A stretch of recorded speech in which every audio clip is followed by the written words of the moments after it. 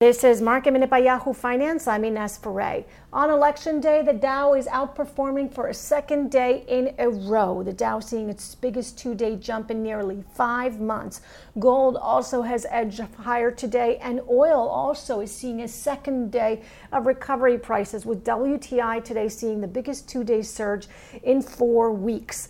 Some of the tickers which are moving to the upside: Wayfair and Ferrari after reporting quarterly results. PayPal has been under pressure today following its quarterly results, beating on the top and the bottom line, but the fourth quarter outlook for the company is what's weighing on shares today. For more Market Minute news, head to yahoofinance.com.